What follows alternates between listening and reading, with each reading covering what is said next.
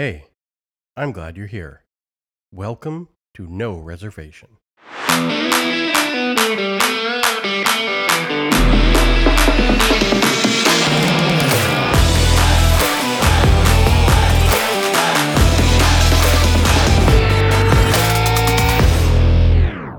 In my own words, I am Jennifer Ménard-Shand. I'm first a wife, mother, entrepreneur, speaker, and the founder and CEO of Staff Shop Inc.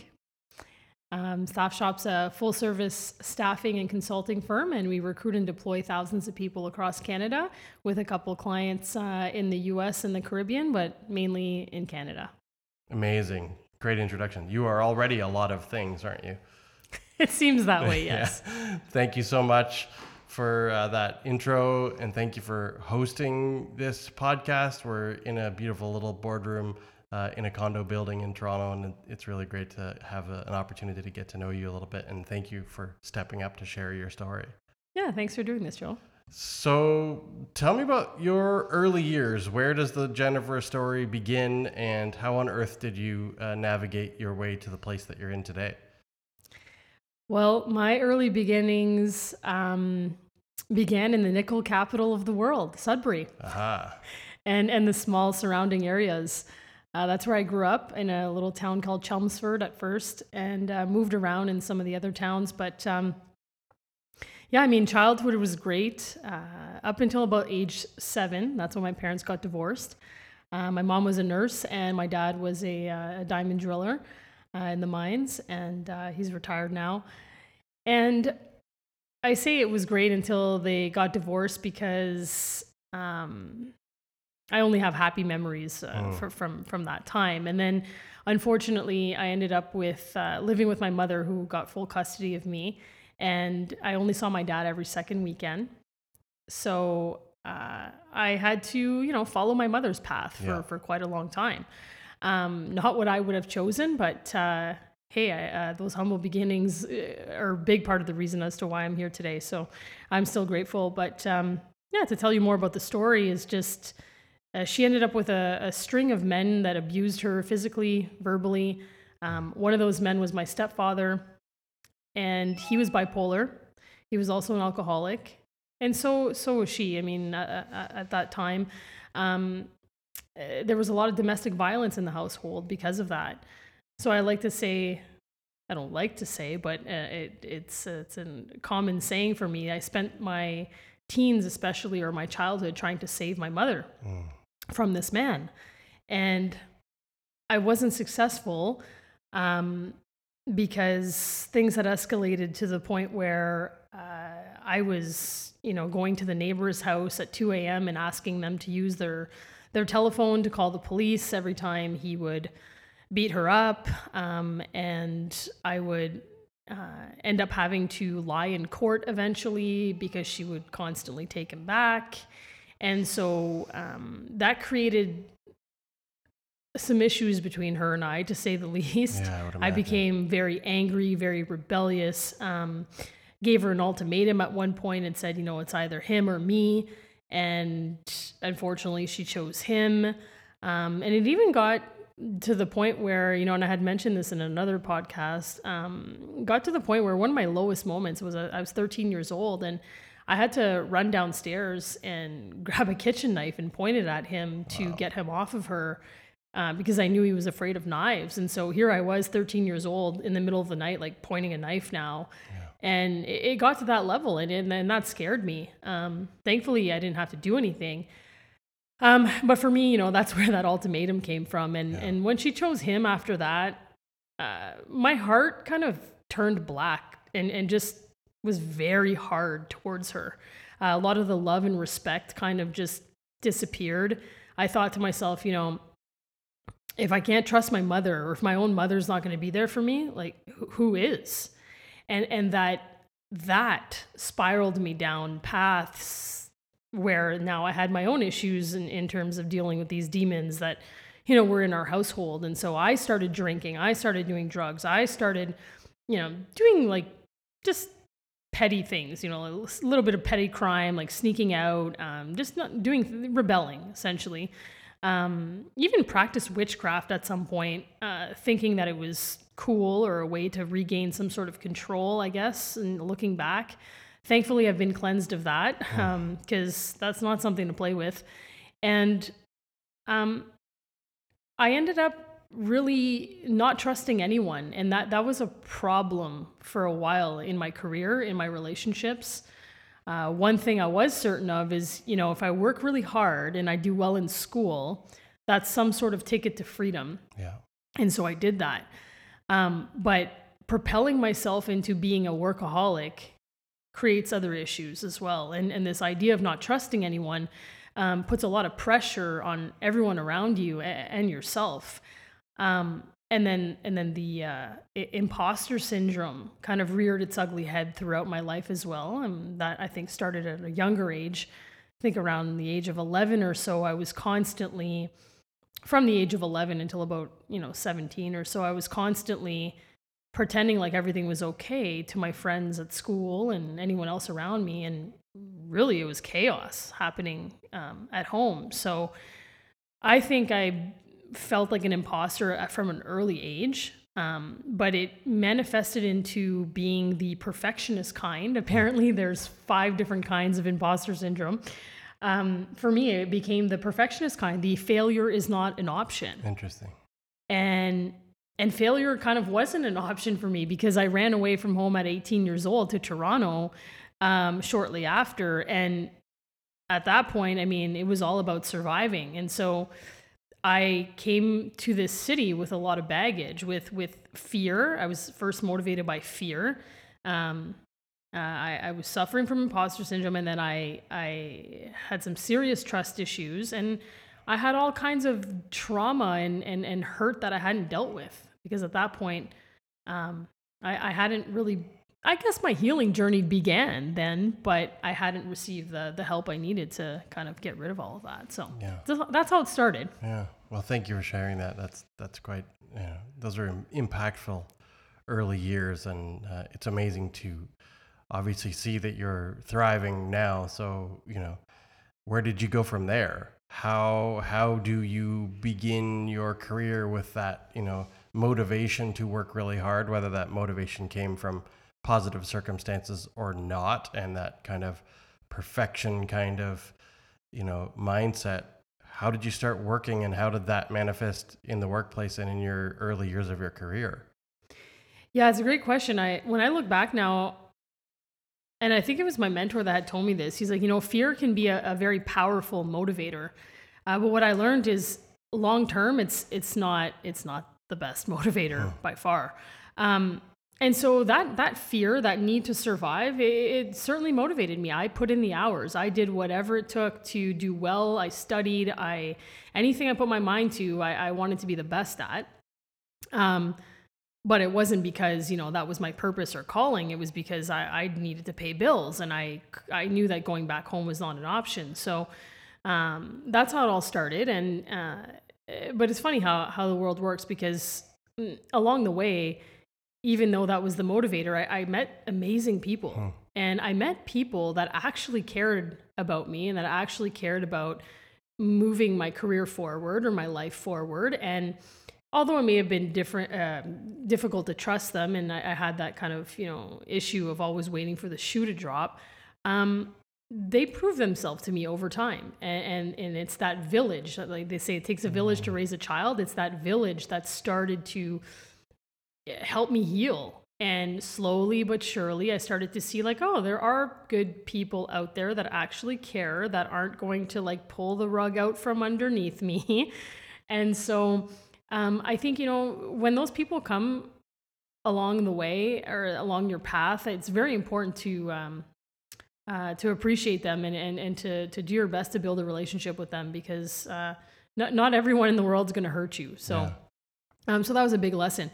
And then on the workaholic side of things, once you reach a certain level, because usually when you're a workaholic, it's like some sort of addiction. It's also a distraction from dealing with your issues. Because if you're not busy, then you're busy thinking about things that you don't want to think about. And And so that's how it kind of starts. But I think it's important to also remember that it's a materialistic kind of view or approach as well, because when you're working that hard, for me anyway, it was usually for things that don't really matter. Like my first vision board had a lot of materialistic things on it. It had like a yacht, the convertible BMW that I wanted to drive, the 6-figure salary, the wardrobe, the trips around the world, etc.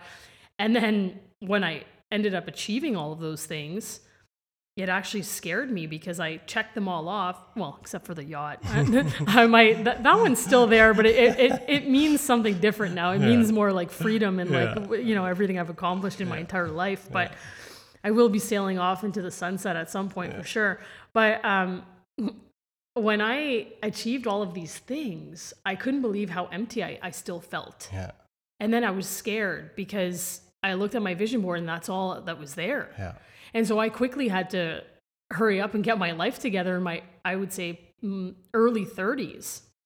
I realized this. I was like, man, what else am I going to put on here that makes sense? And that's when I really started journeying and into areas that were all about kind of self-development. Like, who am I? What is my purpose? What are my core values? What am I really here for? Again, a lot of mentors and coaches helped me with this. There's no way I would have been able to do it on my own. And then I did all kinds of therapy, of course, in my life, but the therapy that helped the most was called EMDR. And it's a great therapy for post-traumatic stress syndrome, great therapy for phobias and things that you kind of need your brain to be reset for. And that's what it does, as opposed to talking therapy. Yeah. So just an FYI for people. Good. And so that therapy, surrounding myself with people. And then for me personally, it was also reconnecting with my Christian faith. I come from a French Catholic background. And so I had walked away from my faith a long time ago. And I had those friends that kept, inviting me to church and along the way. And of course I would say no half the time. And then I finally decided, you know what, there's something there. Like, I need to go. I was in another dark place, of course, at that time. And so I went back to church, and for some reason, my church is called C3 Toronto, and it's a Christian church. And this church for me just unthawed me in a sense. I went there and I just started bawling my eyes out every Sunday for some reason. The atmosphere, the timing of my life, the message, the reconnection, for me, it was like my come back to Jesus moment. And it's almost like he just grabbed the hold of me and just like never let go since then. And so, yeah, I want to mention that because that was, I like to say God has the power to heal faster than decades of therapy. Because the therapy and the coaches, I mean, those are still there. They were always there. But the faith is like the deepest, most healing therapy I could have ever kind of gone through. And so I would say those are kind of the three things that helped me heal. Amazing. And once I was healed enough, I don't think we're ever fully healed, but once I was healed enough, that's when everything just fell into place. Like, I met my husband, my business partner in the same month. Wow. in 2017. I got the opportunity after working for the Bag Group, the staffing firm that I worked for from 2008 to 2018. I got the opportunity to purchase the division that I had created, and so that's how Staff Shop was born. I still do some work for MLSC, Maple Leaf Sports and Entertainment. I always have since 2006 because I love hospitality. Hospitality is my heart. It's what got me through school. It's what still the core of my business is about, is staffing flagship events. And then, got married from there and had some kids, and I'm a new mom now. And so I don't think that, but I think we were talking earlier about how, sometimes you look at your timeline and it's certainly not linear. I actually drew out my timeline for fun to see, like, 1984, that's when I was born, until today. And it's up and down and winding all over the place. And here I am, and the story continues to unfold. Yeah. Fabulous. Thank you for sharing all that. I'm really glad that you found things that were meaningful for you that helped you move forward from those challenging early years and to be able to manifest and experience, those certain elements of success in your life and your career now. That's really powerful. So let's talk a little bit about Staff Shop. Tell me more about what it is that you do. And, you're sort of talking about the flagship events. I know that Staff Shop has a broader mandate than just the hospitality and tourism industry, but I'm curious, based on your working background with MLSE and other places, and kind of, focusing on some of those events. Tell me about Staff Shop. How does it work? And what is its ultimate, relationship with the hospitality and tourism industry? Yeah, so Staff Shop is it's a full service staffing and consulting firm. And what that means is, we've got about 8 service lines, but the majority of what we do is deploy temporary assignment employees for clients across Canada, mainly. And they can work in any kind of department of an organization that you can think of. So in any organization, there's usually kind of administrative staff, finance, IT, maybe light industrial, warehouse, etc. And or there could be a venue that has a requirement for staff, or flagship events, as I had mentioned, which is kind of special in the hospitality space. We really do it all. There's not an area that we can't staff, but the heart of it, of course, is hospitality, because of my background in that industry and because of MLSE. So when I worked for the last staffing firm that had been around, called the Bag Group, since 1971, they were also a full service staffing firm, but they didn't have a hospitality division. So while I was there, I created that division, and then that's the division that I bought from my mentor before he sold his entire company at the end of 2018, and then I renamed it Staff Shop. Right. So that's why it's the core. I love staffing flagship events. It's super fun. I mean, we do a lot of work for all of the national sports teams, and people love working these events, right? It's an experience. Yeah. And so temporary staffing is the majority of what we do, where we're the employer of record. We are responsible for everything in terms of payroll burdens, insurance, liability, etc. People get paid per hour, and we invoice our clients. And our clients could hire our temps if they want, or they just remain to be our temps on our payroll indefinitely. Yeah. And then there's other options as well. You could always hire a person from us full-time right out of the gate, and that's what we would call direct hire staffing or perm staffing. Payrolling services is another one as well, where sometimes clients from the US will come to Canada and they're not set up to payroll here. Yeah. And so they'll use us as a payrolling service. And then, of course, we do some HR consulting with a special core value assessment that we have to place people in the right roles and to deal with conflict resolution and all that kind of stuff. And then sharing business with people is also really important for me. I mean, I'm always a big fan of, giving back now these days. Like it's no longer about me being the star of the show or the star sales rep. It's about how can I use this platform to help other people move forward, and helping other businesses as well as our employees is something that we do. So there's a lot of opportunities for us to co-bid on things and share profit if anybody brings business to Staff Shop. And then I spend the majority of my time these days not only on growing the business and the direction and the strategy, but speaking about topics that are near and dear to my heart. Indigenous truth and reconciliation, especially in the workplace, is one of them, because I'm First Nations, Ojibwe, and French Canadian. And, the power of Indigenous women-led businesses, the Canadian labor market. There's obviously some conversations about EDI, although EDI is going in certain directions these days that I don't necessarily agree with. So I'm trying to change that conversation a little bit. And so I'm really passionate about the speaking, because it's an opportunity to storytell, kind of like what I'm doing today. And I hope to inspire people to do the same for themselves. Beautiful. Thank you. So let's talk about sort of present day Staff Shop, because certainly I think here we are in, halfway through 2023, at least from a Canadian tourism industry perspective, talent is still a challenge, remains to be a challenge. There are many reasons, drivers behind that, but first and foremost, question for you: where do you find the people? And you don't have to share any of your secret sauce, but where do you find people to staff all those all those events and everything that you do? How are you attracting people?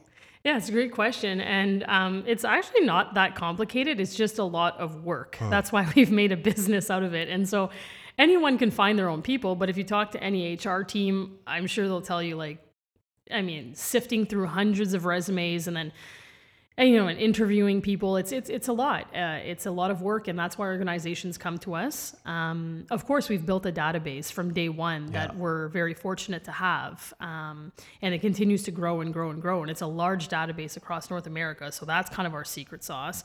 But otherwise, I mean, there's many approaches to finding people, and you have to follow the trends. Like when I started back in the business, Workopolis, as an example, was popular, and now it's Indeed. And so you'll notice a lot of people post on Indeed or ZipRecruiter or all the big kind of popular job boards. Of course, we'll use those. Why not? Yeah. Our website, referrals, candidate referrals are huge, client referrals even. People that have worked for us and have done a good job, we always ask, where can we find 20 more people like you? Yeah. And so really encouraging people to work with their friends and so on and so forth. Social media is huge these days. That is one area that I know my teams are definitely utilizing. There's all kinds of even Facebook groups, or we've got Instagram and the way that you use that tool. TikTok is big now. But yeah, I mean, you really have to. There's also other platforms. Yeah. There's a lot of other platforms that are probably worth mentioning, but there's so many. Yeah. You really have to understand the client. You've got to understand the market that you're recruiting in, and where people are going to find the jobs, because it's different in every single province. It's different in every city. Sometimes you'll find people on social media in one area, and in another area, that's not where they are at all. They're on some like government portal or website. So that's my team's job, is to all they do all day in that one area of recruitment is recruit and look at strategies and where are the people, and they're talking to people constantly, and it's ever changing. Well, how many people do you have on your team? Internally, we're about, I would say, like, we average 20 to 30 people internally with full-time, part-time, freelancers. And then externally, I mean, we're deploying thousands across the country. Wow. Amazing. Yeah. And so in all of that, comings and goings into and around the hospitality, tourism, events industry, even if it's a temporary capacity, what is it that you think attracts people to this industry? Why are people even interested in responding to your social media posts or your job ads, or what's drawing people in? That's a great question as well, because that's how you've got to differentiate yourself. Right. When staffing was first presented to me by my mentor back in the day, I didn't even know what a staffing firm was. Sure. Because coming from Northern Ontario, I mean, there's not many staffing firms up there, and we just find our own jobs. We never needed a staffing firm. So at the beginning, back in 2008, I was like, what the heck is this? I had to Google what a staffing firm was. I still didn't understand what it was. I met with my old boss. He tried to explain it to me, and I still didn't really get it. Like, why would people come here? Why would clients need this? I think it's pretty obvious why clients need this, but why would job seekers be attracted to us? I mean, first, I think we've defined ourselves well as an organization and in the marketplace in terms of who we are, what we value, what our mission is, our vision is, our value proposition. I think people are attracted to, from what I can see in the surveys and things like that, I think people are attracted to who we are and the fact that we do things right. We have a lot of integrity. We're never cutting corners. And so they get treated well around here. They get paid every week via direct deposit. They're actually employees on our payroll. There's a lot of benefits that come with being an employee. And when you kind of register with Staff Shop, and there's no fee to register, you get access to a bunch of jobs that you can accept or decline whenever you want. And it doesn't matter what's going on in your life. If you want to pick up some shifts now and not later, or vice versa, or disappear for a bit and come back, as long as when you do pick up a shift, you take it seriously and you follow the instructions and show up and do a good job, and you've got a Staff Shop way of doing things, of course, that's okay with us. And so it provides a lot of flexibility. It provides opportunities for people to network and work for various different companies across the country. Some of them get hired full time because of that. And so I believe that that's, why people are attracted to us and why it's a good thing to register with an agency. Yeah. It's like you've built your own village. It's like you've built that community that you're sort of talking about. Yes, exactly. Very interesting. From your observation, obviously you are bringing in people to Staff Shop to go out and work for other clients.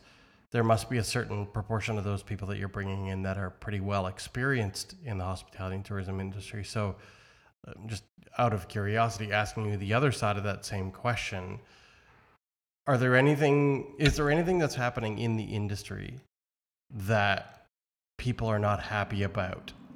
And when I say people are not happy about, I mean the staff who ultimately come to you and look for opportunities. There must be some kind of feedback mechanism where they say, this was my experience over there, and this doesn't have to necessarily to do with your clients, but I'm so curious as to what is happening what is the lived experience of people working in the hospitality and tourism industry, and is that contributing to a happy, engaged, long-term sustainable workforce, or is it contributing to, low retention rates, transient nature of the industry? So what's happening in industry, and love to hear sort of your perspective from what you've heard or seen or experienced from the people that you work with.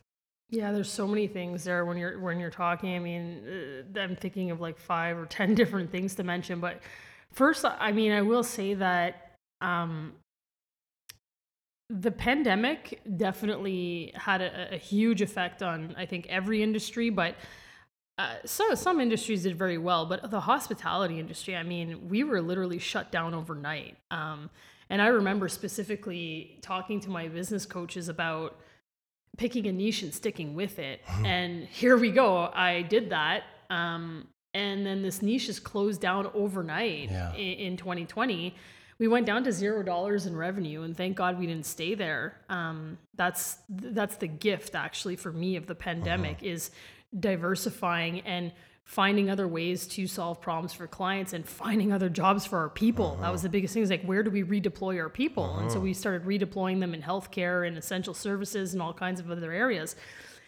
But long story short, I mean, about 50% of our hospitality staff just like disappeared. I don't know. I still don't know where some of them are. It's like, hey guys, where are you? Like, come back. Where did you go? Did you change industries? Did you, where are some of these people? And there's all kinds of, reasons and places and things that must have happened. But that's one thing we noticed for sure. So we spent a lot of time retraining and attracting new talent. Of course, there's the veterans that are still with us from day one, but a lot of them either changed industry or there was some other reason that they've just, they haven't come back. So hospitality is the hardest hit area, and tourism is what I would say. And then I saw kind of like, I guess I would call it, I feel like people were just deflated. People were just different coming back. Deflated, unsure, afraid of things like, COVID, depending on, what your beliefs are. And there was a lot of like fighting about the vaccines in the beginning. And so as an employer, we had to really be careful and stay neutral. Our job is really to find the right talent. We're matchmakers, essentially. We have to matchmake, and everyone's different. So we really have to stay neutral and be very careful not to trailblaze into areas where you then have to go back and change your policies, because things change so quickly. And nothing really lasts forever, as we know. So something might look a certain way, and then few months or so later, you've got to change it again. So we were careful and still and just paying attention to what was going on with people, and just talking to our people, asking them, what is going on with you? What is happening? And I think it certainly affected the work ethic a little bit. That's where I kind of saw I guess even myself, I picked up some weird habits over the pandemic where it's like things slowed down quite a bit. And so when you slow down, sometimes too much or for too long, it's hard to pick things up again. And so we've seen that lack of motivation. And then other people have had epiphanies, I think.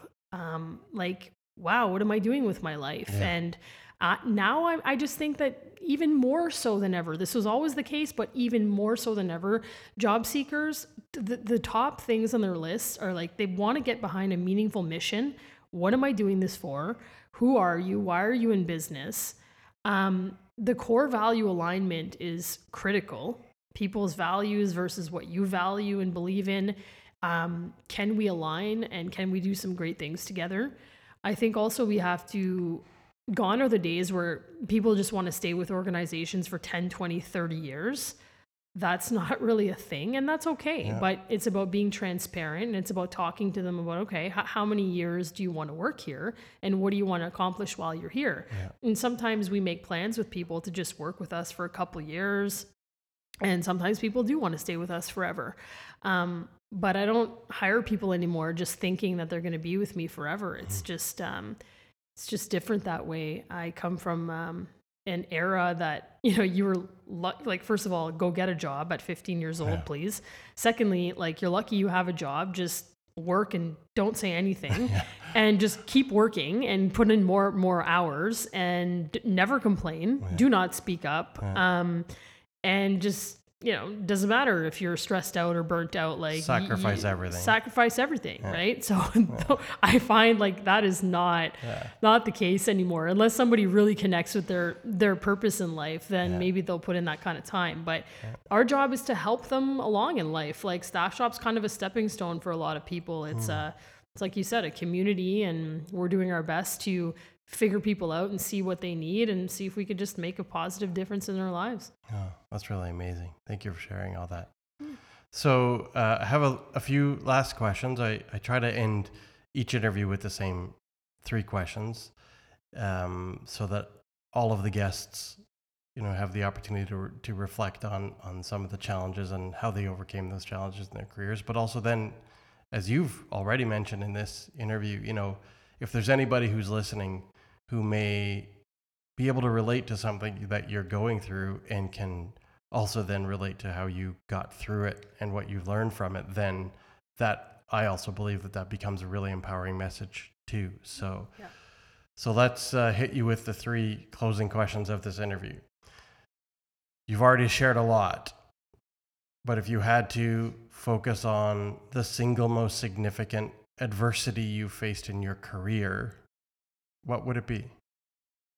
What was the most significant adversity you have ever faced in your career?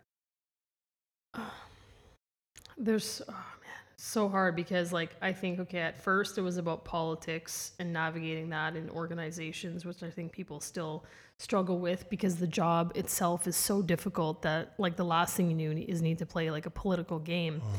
The Staff Shop deal was pretty tough. I had to make the deal happen within 30 days. I didn't have much information. It was crazy, absolutely crazy. Got the financing at the 11th hour. I would say probably the no one makes it alone shift that I had to make personally, I think was the hardest, because remember my background, right? It's like, trust no one. If I want this done right, I'm going to do it myself. I know I can count on myself. I'm not sure if I can count on other people.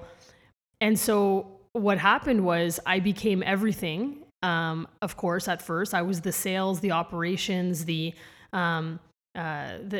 administrator. I was everything. And of course I had a team, but I had a hard time letting things go. And you just get to a certain level, a certain point where like, you can't do it all, and you'll either burn out or you just won't get very far. And so that was a lesson. It was, Jeff Bagg had said to me, my old mentor had said, Jen, you're like the Walt Disney of this operation, and you need to find your Roy. And I always understood that, but finding Roy is not an easy thing to do. I almost want to, start a like find your Roy and find your Yoda Inc. Businesses. Great consulting ideas there. But anyway, finding Roy was step number 1 to building a team that is now growing, and it's not all about needing me at the forefront, and that's critical, because the dangerous part is that I became the brand, I became everything, and you can only do so much as only so many hours in one day. And so when you think about a brand, you want people to be in love with Staff Shop, not the CEO, because like what if something happens, God forbid, to the CEO? Like the organization is bigger than me and bigger than all of us. And so I had to really make that shift and let everything go and find a different way to manage people, trust people, have faith in them. And since I did that, hiring the right players is obviously part of that process. But as a leader, your leadership abilities, and I guess making that shift from being more of a servant leader, I guess, was what did it for me. And to this day, I'm very blessed to have this village that allows me to be able to have children, as an example. I mean, having kids was kind of not on my radar for a long time because I just couldn't see how it would be possible. But when you've got a solid team that can kind of hold down the fort while you're busy doing these important things in life, it's very, very helpful. And because of them, I can speak, I can, do what we're doing today. And I could actually keep my eye on the business at the highest level. Because again, going back to my Yoda, Jeff Bagg used to say, Jen, you need to learn how to work on the business, not in the business. Interesting. And I finally, I think, succeeded in doing that, but it took years. Yeah. Thank you for sharing that. And so the second question ultimately then is how you overcame that adversity. And it sounds to me like you overcame it by finding your Roy. Absolutely. Finding my Roy, finding my husband, having these healthier relationships in my life where I could actually collaborate and work with these people instead of always feeling like I was alone. That's why that saying is true. It's lonely at the top, or it feels lonely at the top, especially if you haven't figured this out yet. Yeah. And it's not a good place to be if you feel alone. So you got to make a shift there. But I have to just go back and thank my humble beginnings, because I mean, when people ask me how do you do all of this, or do you get stressed out or worried? Sometimes, but not very often. That's one thing that I guess that was the gift, the silver lining in all the craziness that happened as a child, is that I was used to surviving. I almost felt like I was used to almost running for my life, or really surviving, right? And so it was almost like a life or death situation. And so these little business problems that I have today, that's nothing compared to having to try to save my mother from potentially being killed, or really. Having to deal with so much trauma and pain and hurt and anger and stuff. That stuff is hard.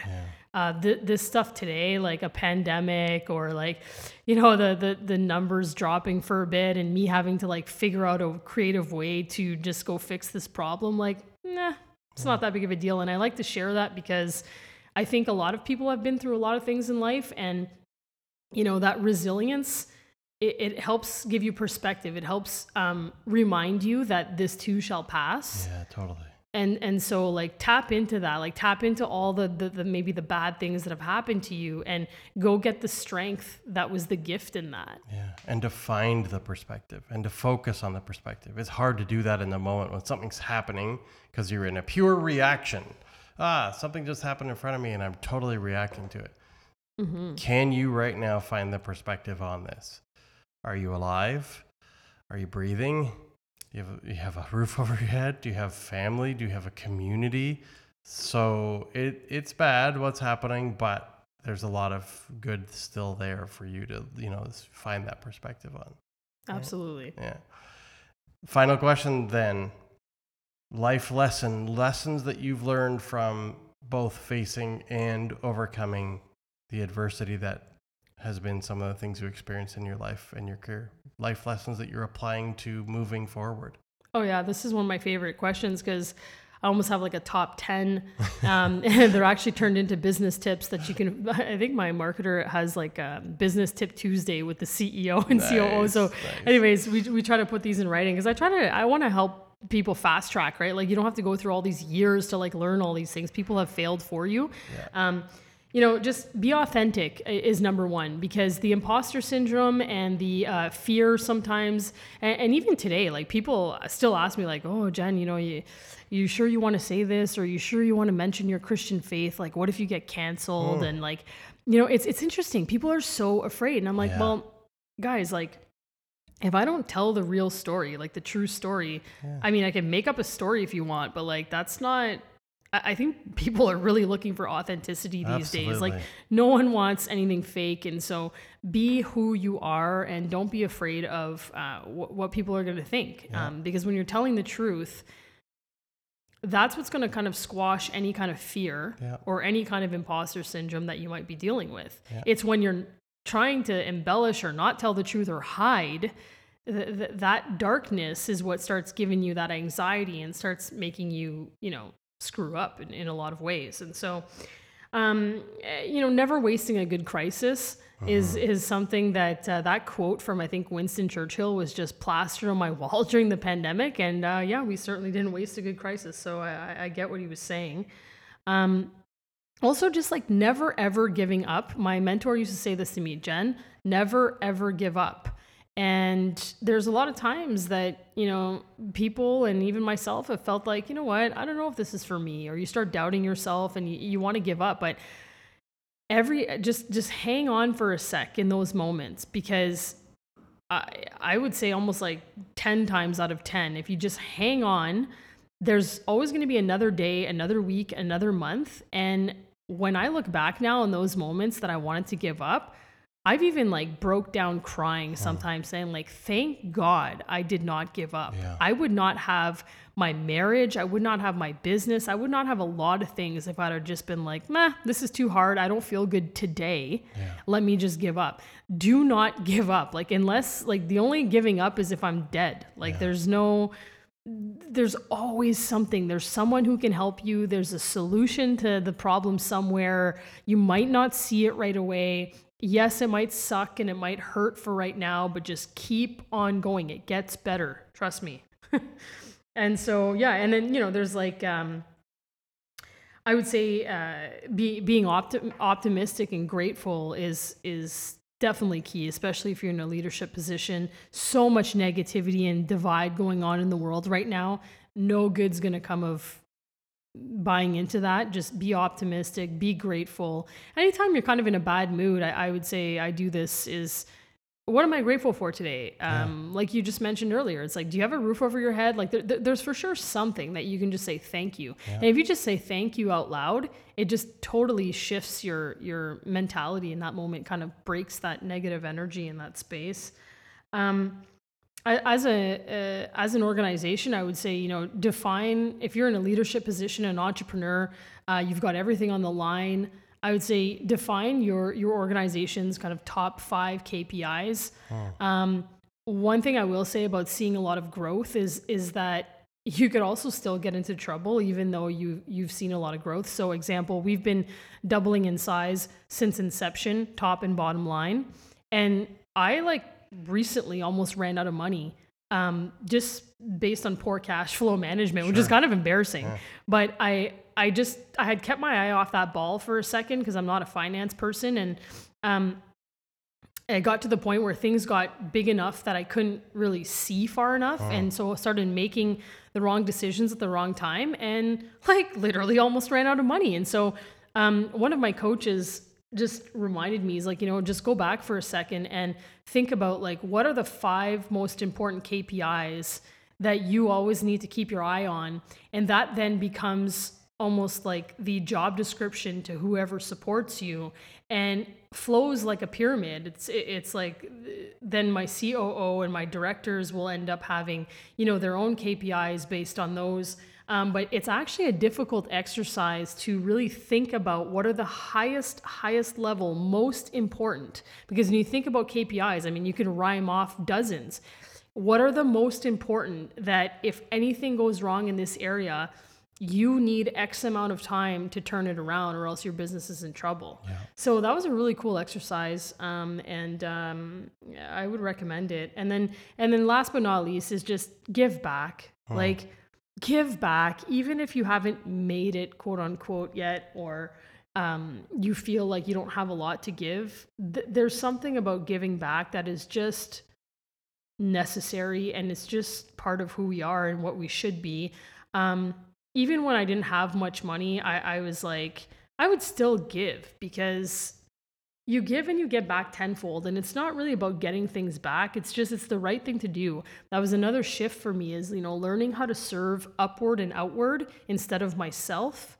When you're serving yourself all the time, it just, you're going to end up hitting a wall. And at some point, someday, you'll probably end up on your knees having to change that. So if you can just do it sooner versus later, I mean, give back, try to help other people.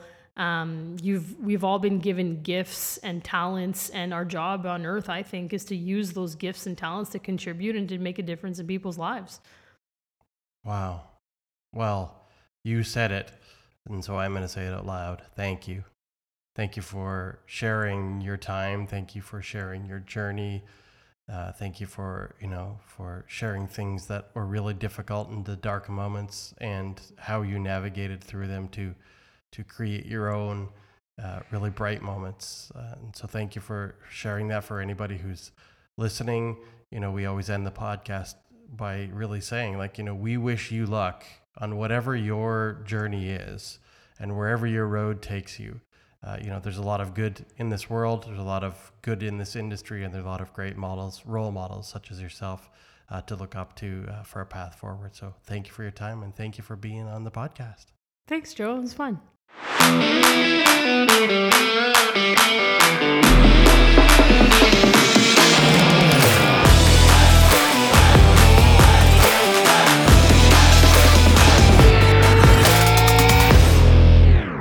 No Reservation has been produced by Amanda Christine and is a Joe Baker & Co. production. Check us out at www.thejoebaker.com.